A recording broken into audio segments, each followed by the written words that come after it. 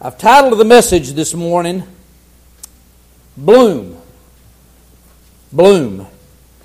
And I want you to know I knew what I was going to be preaching on Monday of this week, and it was so flat. It was just flat. I mean, I knew the verses that I needed to speak on. I knew the direction that I wanted to go. I feel like our church needs this message. And you'll hear the story in just a few minutes. On Thursday, God sent a man by my house,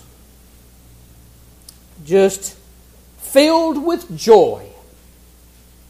Now, me and him had another little thing going on we've been working on for several months, but he said, I stopped by here for that, but he said, I can't control myself. I got to tell you what's going on. And I want you to know when he gave his testimony, what's going on in his life that day, just hours before he stopped, I want you to know it gave life to this sermon that the Lord was leading me to preach. So I want you to look with me this morning in 2 Corinthians chapter 2 and verse 14. 2 Corinthians chapter 2 and verse 14. I want you to know we're going to read this, and I'm going to use it to kind of lay the foundation of the message, and then we're going to come back and we're going to dig into this verse just a little bit more. But I want us to see this scripture for just a second. Let me kind of lay some groundwork before we do. If you go back to 1 Corinthians chapter 5, Paul has written a letter to the Corinthians. I think it's very important when people study the Scriptures that they understand that the church at Corinth was a very troubled church. I hate to see it that so many churches want to take doctrine and form it around the things they find in 1 Corinthians because there was trouble taking place in this church. But what we find here is Paul has written in this first letter, and he says, church, there's a situation going on in your church that is improper. This man is having a sexual relationship with this woman that should not be taking place. And church, you are approving of it. He says, I am telling you in the name of the Lord, put this individual out of the church. Amen. When he says that, I mean, that's a pretty firm warning that he is giving them, and he goes on to explain that. Well, listen, this is what happens. They do exactly that. They go to this man just like the Scripture tells us to do, and this is what happened. That man repented of his sin. And so here is a situation, here is struggling taking place in this church. And now Paul has written this second letter, and in writing this second letter, he is telling them, he says, listen to this. In verse number 8, he says, wherefore I beseech you that you should confirm your love towards him. In other words, he says, listen, this guy, you have brought the situation before him. He has repented. Now I want you to engulf him.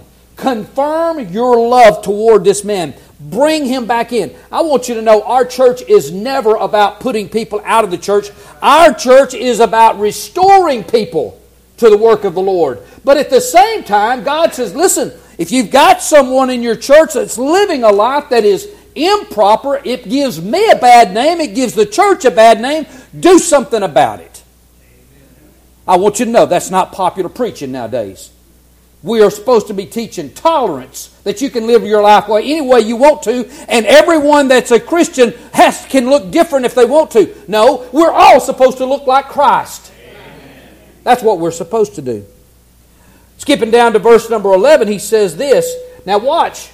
He says, I want you to confirm your love to this one that we've had to discuss or talk to, and this is why. He says, least Satan should get an advantage of us, and we are not ignorant of his devices. So he's saying, listen, don't give the devil an opportunity to get into this and destroy the church, destroy this relationship, destroy this family. He says, I want you to know, you need to get ahead of this. In Ephesians chapter 6 and verse 10, he tells us, he says, finally, my brethren, be strong in the Lord and in the power of His might. And he tells us to put on the whole armor of God, that we might stand against the wiles of the devil. He goes on to say that we don't fight against flesh and blood, but against principalities. Listen to this. Powers of the darkness. We need to understand this morning. We need to understand that there is an enemy out there, and it wants to destroy us. It wants to bring any situation in our life that can defeat the testimony that we might have for Christ.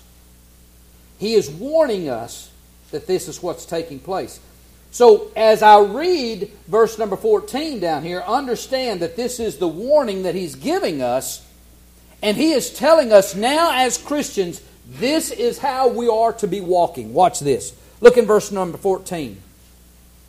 This is where we're going to form our message this morning. It says, now thanks be unto God, which always causeth us to triumph in Christ, and maketh manifest the savor of His knowledge by us in every place. For we are unto God a sweet savor of Christ in them that are saved and in them that perish. Now, I just want you to know, when you read John 3:16, I mean, everybody goes, oh, I understood that perfectly. I want you to know, when the first time I read this verse, I went, huh? Listen, we need to understand this verse this morning. I'm going to read this out of a different translation. This is the New International Version. Listen to this. It says, but thanks be to God who always leads us in triumphal possession in Christ. Do you know what that just said? It says, listen, it's that triumphal possession. It is like a parade. It's like Jesus is doing this for us. He is leading us in a parade. We are the main focus of that parade.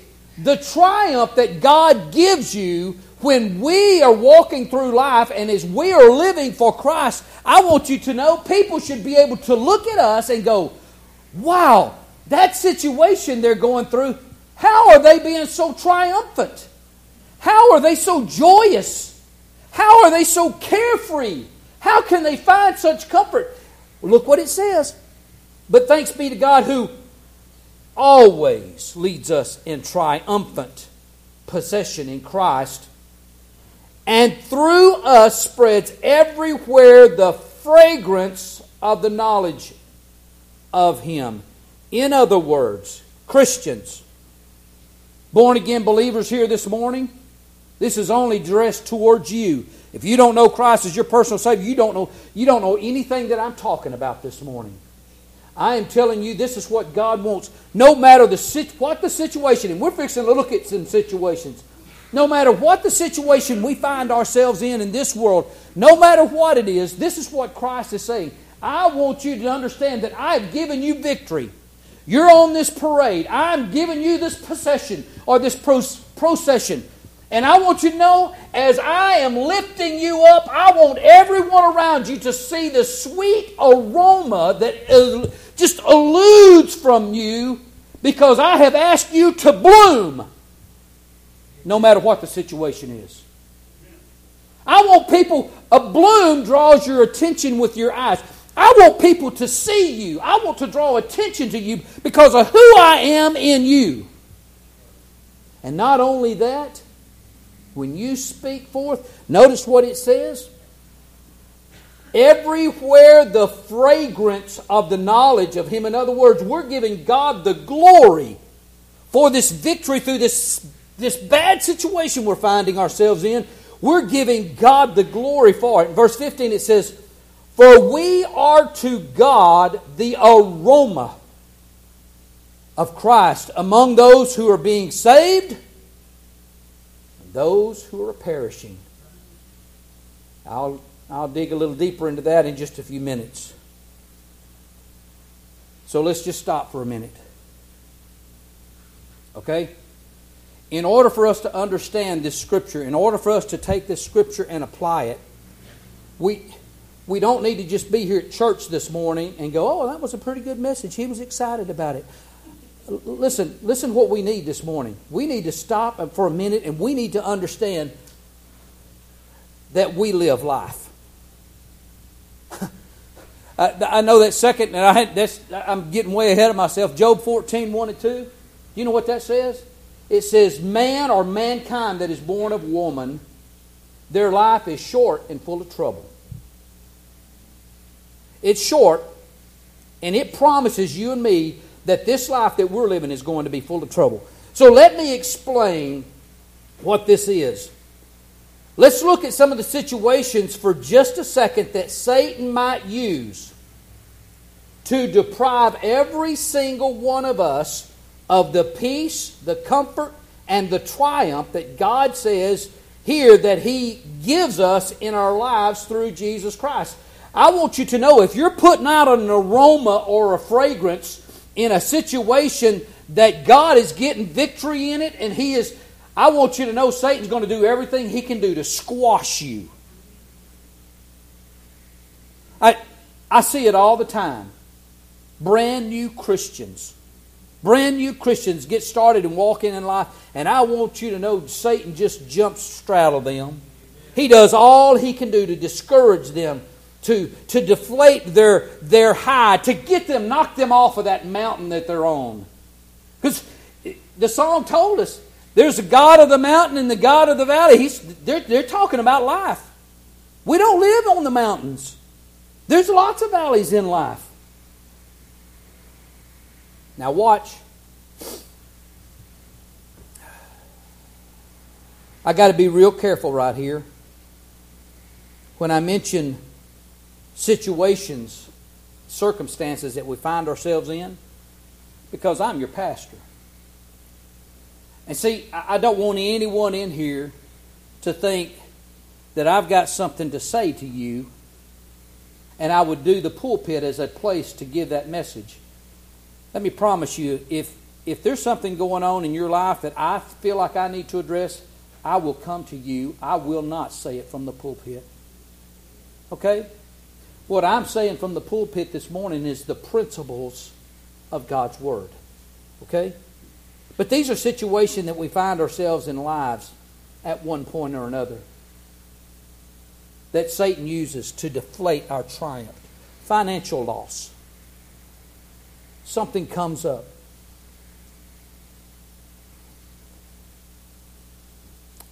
I'll mention this in just a minute. Family turmoil. Divorce. Just family not getting along. Just family situations. Another situation that Satan can use is death of a spouse, death of a parent, death of a child, death of a grandparent, death of a friend. I've already mentioned marital problems. Situations like illness. When we don't understand why. We don't understand why this situation is on us. We don't understand, and I've referred to this in Ecclesiastes so many times. Oh, Solomon says, I've noticed that the righteous get what the evil deserve, or the wicked deserve, and the wicked get what the righteous deserve. He says that's what life is. And Ecclesiastes chapter 9, it says, time and chance happen to us all. These are situations that come unexpectedly upon us.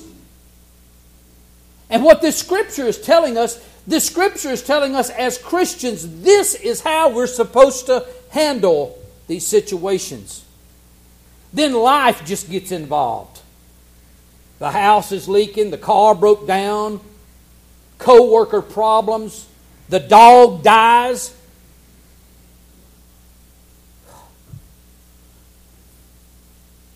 I know I've probably already told you. About a year ago, I quit Soda Baptist Church. And it was all over a dog dying. We was raising puppies, and Female went out there and laid on 11 puppies, and every one of them died. Made me so mad. Went out there the next day, and our prize male golden retriever, prettiest dog that we've ever had to breed with, we put him on a chain because he had broke the fence. And I went out there, and he had run to the end of that chain and broke his neck. And I went in the house. And I said, Lord, if this is the way you're going to treat your servant, I quit.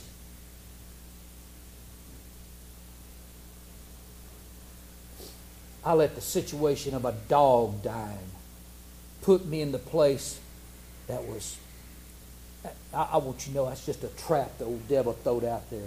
He almost got me. He almost got me. One other area that we find situations, consequences of sin that we have brought upon ourselves. Listen, the Bible tells us that God's going to discipline us and there's going to be consequences for our actions. But understand this. Watch, understand this. In James 1:17 it says, every good and every perfect gift comes from above. In John chapter 10 and verse 10 it says, the thief comes to kill, steal, and destroy, but I have come to give you life and give it to you more abundantly. Now listen, when we find ourselves in situations, you put that on the scale. If it's evil, if it's bad, if it's harmful, if it's not good, it falls under the enemy side. If it's perfect and it's good and it comes from above, it falls on the Lord's side. Make sure you put it on the right side of the scale. I don't care if you're mad. It's okay to be mad. Just be mad at the right one. You know what I'm saying? When we're mad at the right one, you know what? We're able to go through the situation a little bit different. We are. That's where we get back to Job 14. Life on this earth is short and full of trouble. He also tells us the same thing in Psalms 103 and 15. One thing he tells us in Job chapter 14, I'm going to read it again. Man that is born of a woman is a few days and full of trouble. He cometh forth like a flower. He cometh forth like a flower. I like that. I use this in a lot of funeral services that I do, that our lives are like a flower. Again, in Psalms 103 and 15, it refers to our life as a flower. We just got through reading in 2 Corinthians where it talked about we are the fragrance. When we talk about a flower, we talk about the aroma that a flower puts off. I want you to know, Christian, if you're here this morning, God desires for us to put off a fragrance. He desires for us to put off an aroma. And He says that so that the lost person can see it, but also for the saved person. You know, I didn't listen to the ladies' conference very much, but one portion that I did hear, when we're in the valley, I want you to know we're not to stay in the valley. We're to climb up out of the valley. But when you're climbing up out of the valley, make sure you reach back there and bring somebody out with you. Help them along the way as you're coming up out of the valley. Because it doesn't just tell us to let our fragrance show to the lost, but it also says, let your fragrance and your aroma produce to the point that even the saved see it, so that you can be an example. And I think about our kids that are in the congregation today. Adults, they're looking to us to see how we respond to financial situations, family situations, job situations, every situation. They're looking at us and seeing how we respond.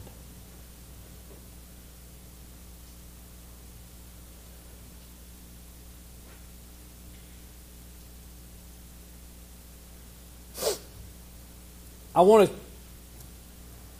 was telling somebody this morning that once I get this foundation played, the message is pretty quick.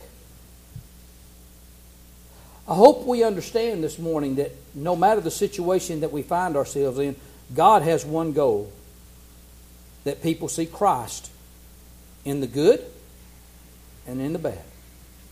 And listen, this is sad that it's this way. Do you know that Christians many, many times show Christ more in the bad situations because they're depending upon the Lord, and people are seeing that strength that they're depending upon the Lord, than in good situations.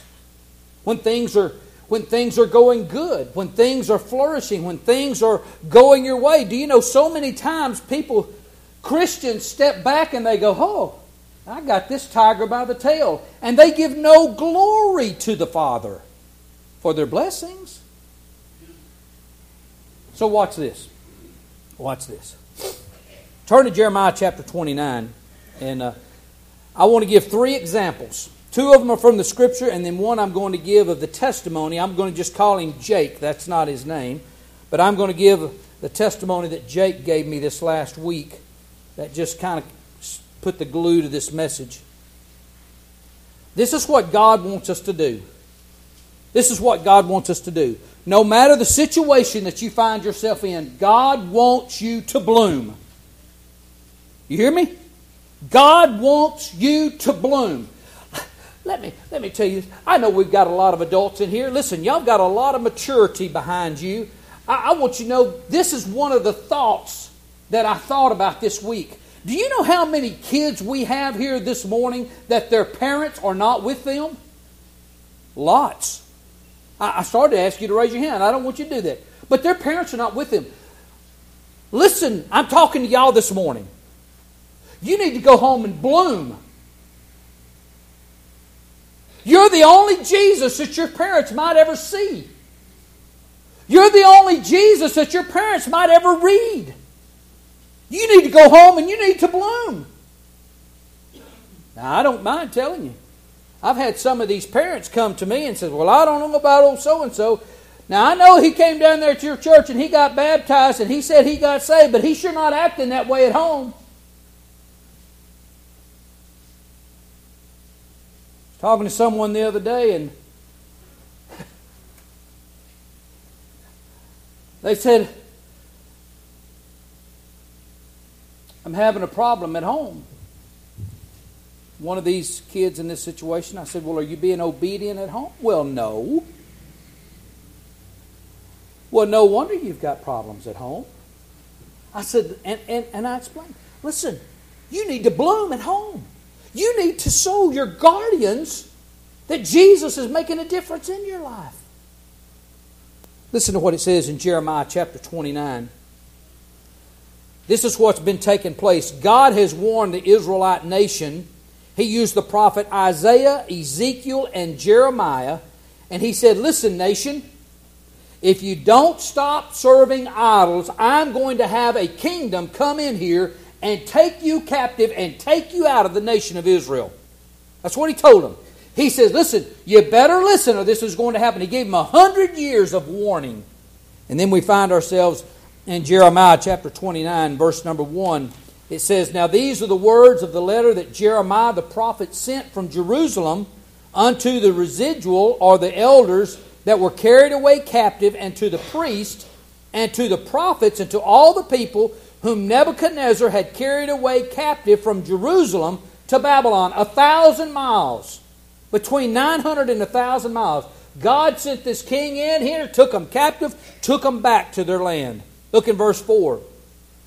This is what God is telling them after they are suffering the consequences for their sin.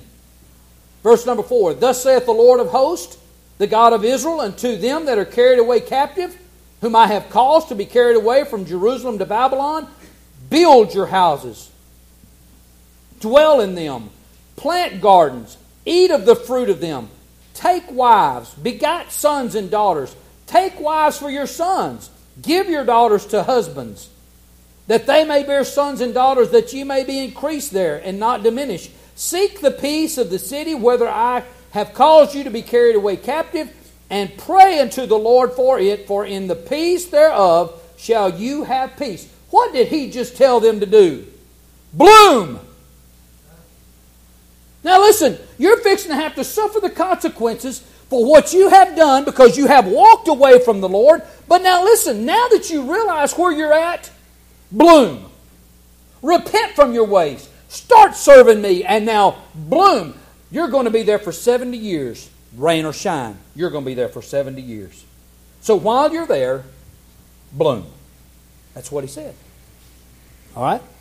Let's look at another example real quick. Acts chapter 16 and verse 24. I'll tell you what's happening.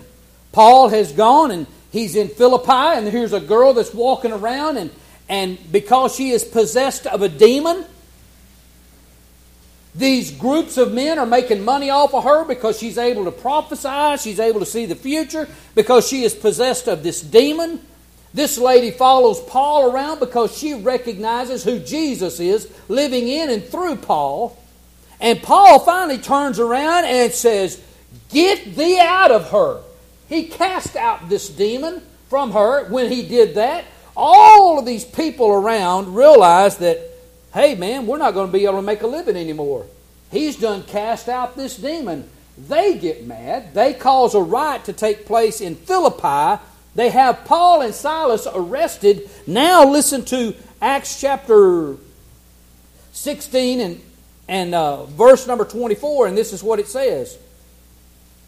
Who having received such a charge, talking about Paul and Silas, they thrust them into the inner prison and made their feet fast in stocks. In other words, they are chained to the floor after they've been beaten with many stripes. And at midnight, Paul and Silas prayed, and they sang praises unto God, and the prisoners heard them. What did they do when they got imprisoned and beaten? They bloomed. They put off an aroma. They put off a fragrance that even to the point that this is what the prisoner guard said. What must I do to be saved? Because of the aroma. Why wasn't Paul and Silas laying in the middle of that floor saying, I don't understand.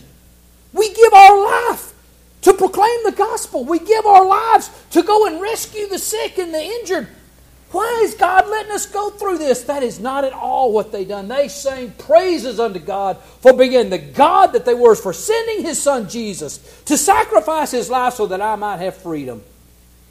They bloomed. They bloomed.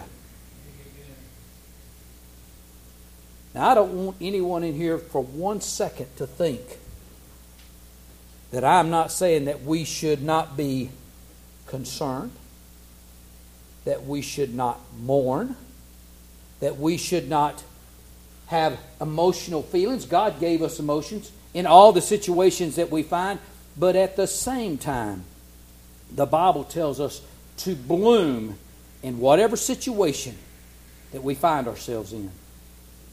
Whether it is situations uncontrolled by our own selves, or situations where it's a result of our own fault or our own consequences, He tells us to bloom.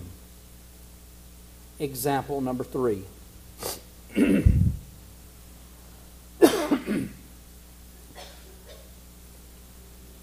This is where Jake, and again, that is not his name, Jake came by the house.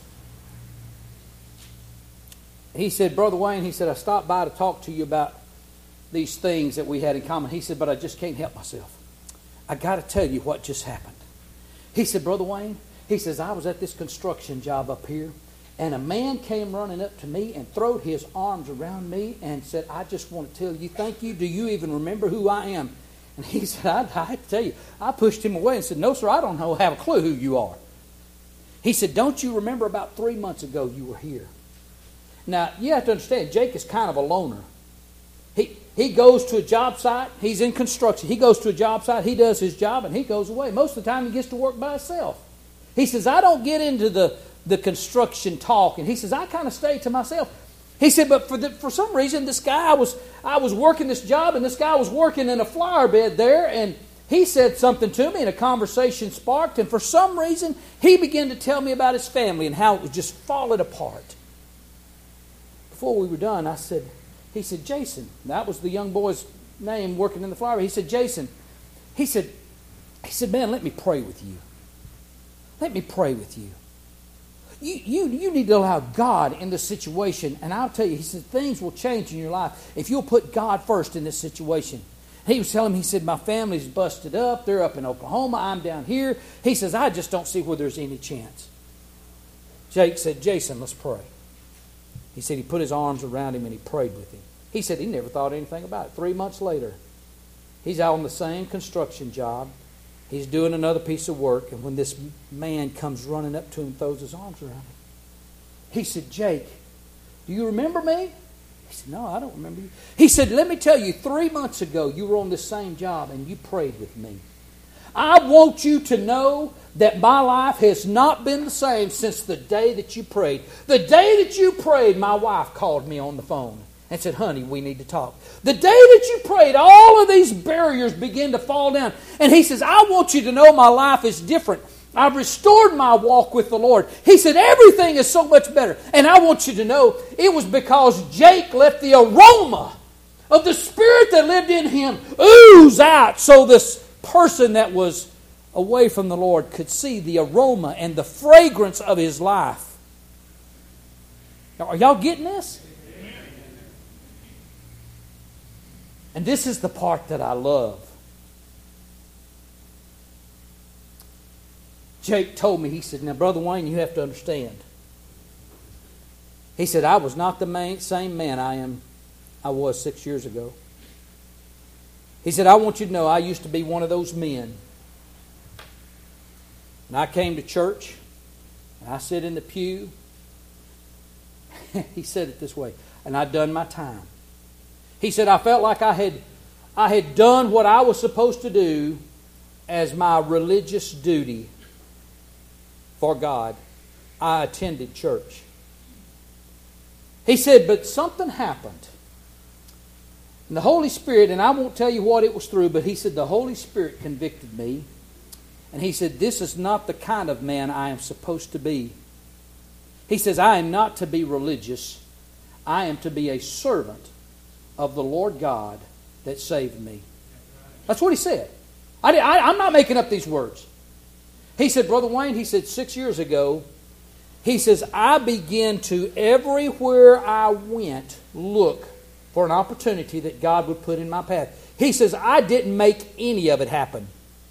I just told the Lord, I will make myself available, that what I'm doing, if you send and put somebody in my path, I will stand up for you and I will let them know that I'm a child of God, and I will let them know that God can change their life if they'll just let Him. That's what he said. He says, I am not one of these fanatics. And I think he was referring to me when he said it, but he says, I'm not one of these fanatics that goes around knocking on doors. He said, I just want to live a life in front of God that He is pleased with, and that's all I am doing. And man, that scripture just came alive, and I said, Jake, you're the aroma. You are the fragrance that God is asking every single Christian in this room to be. Understand. I get those phone calls. Brother Wayne, I will never go to your church. I'm not going to a church full of hypocrites. I get those phone calls. I've got those phone calls from every church I've ever pastored. We're just people, okay? We're just people saved by grace trying to do our best, and we are still sinners. We're sinners saved by grace. We're trying to do the best that we can do, but we've got a formidable enemy out there named Satan that is trying to beat us down every time we turn around. This is what God says. He says, listen, I'm throwing a parade in your honor. You live for me. And let that aroma of Jesus Christ who lives in you, I'm going to triumph over all of these situations. Understand that when this life is over, I'm guaranteeing you a place where there is no more turmoil. Just live for me today. 1 Corinthians 7, this is again the first letter that Paul wrote to the Corinthians. And this is what he said. He says, listen, guys, I'm going to paraphrase this. You can go read it when you get home. 1 Corinthians 7, 20 through 24. This is what he says. He says, listen, guys, it don't matter where you're at right now when you get saved. You stay right where you are. You stay right where you are. I want you to know God needs mechanics who will let the aroma of Jesus Christ ooze through their life. God needs oil field workers. God needs housewives. God needs school teachers. God needs bus drivers. God needs every occupation out there for people who are born again to go into those occupations and let that aroma just ooze out of us of who Jesus Christ is. That's what He needs. That's what He said, listen, don't go looking for that. I'll use Ronnie Bruce for an example real quick. I want you to know when Ronnie Bruce got saved, I want you to know it just got all over him. Y'all remember that? Amen. Ronnie Bruce came to my office. Brother Wayne, I think I'm supposed to quit my job. I think I'm going to start going to Jacksonville Baptist College. I think I'm going to be a youth director. And I said, no, Ronnie. I said, God needs a Christian carpenter to get out there in the world and live as a Christian as he does carpentry work, as he deals with customers, as he deals with situations. And it took him 3 or 4 months, but he recognized, you know what? That is exactly what I'm supposed to do. Let me ask you, anybody remember seeing Ronnie on the mountain? Oh, yeah. Y'all remember seeing Ronnie in the valley? Oh, yeah.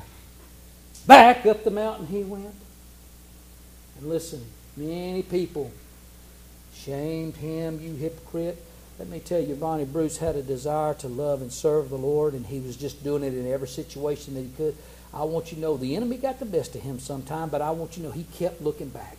He kept looking back to come back, to walk with the Lord so that he might be the example that he needs to be. Now, here's a hard scripture right here.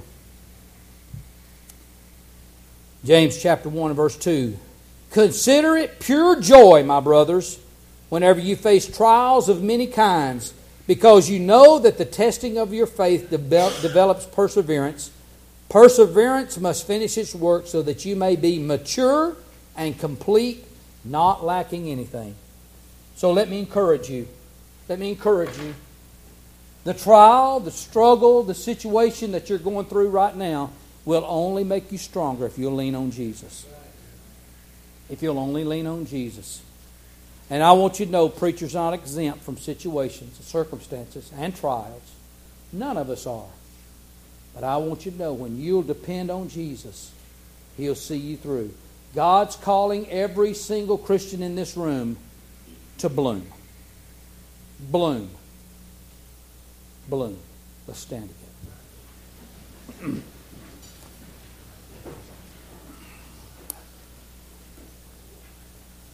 Father, this morning, as I recall Sally singing, God of the mountains, the God of the valley also, that's where we find ourselves this morning. Some of us in this room are right on top of the mountain when it comes to Christian walk and service for you. And then there's others in this same room, born-again believers, going through a valley of our situation. And God, I'm just lifting up us both. God, I'm praying for those that are on the mountain to reach down in the valley, to go beside those and help them out and strengthen them. God, help those in the valley as they are looking towards you and leaning on you. Just like that last verse I read, it gives us strength and perseverance. It matures us in our walk later on in life. But God, I'm praying for grace and mercy in these times. God, it's my desire this morning as the pastor at Soda Baptist Church that you use this church as a conduit to bloom in this community, that everybody around us might see Jesus Christ in our lives. Father, we love you so much. I don't know what the need is in our lives this morning, but I just pray that you'll receive the glory that comes from it all, and it's in Jesus' name I pray. Amen. You respond to this invitation if you need to respond this morning.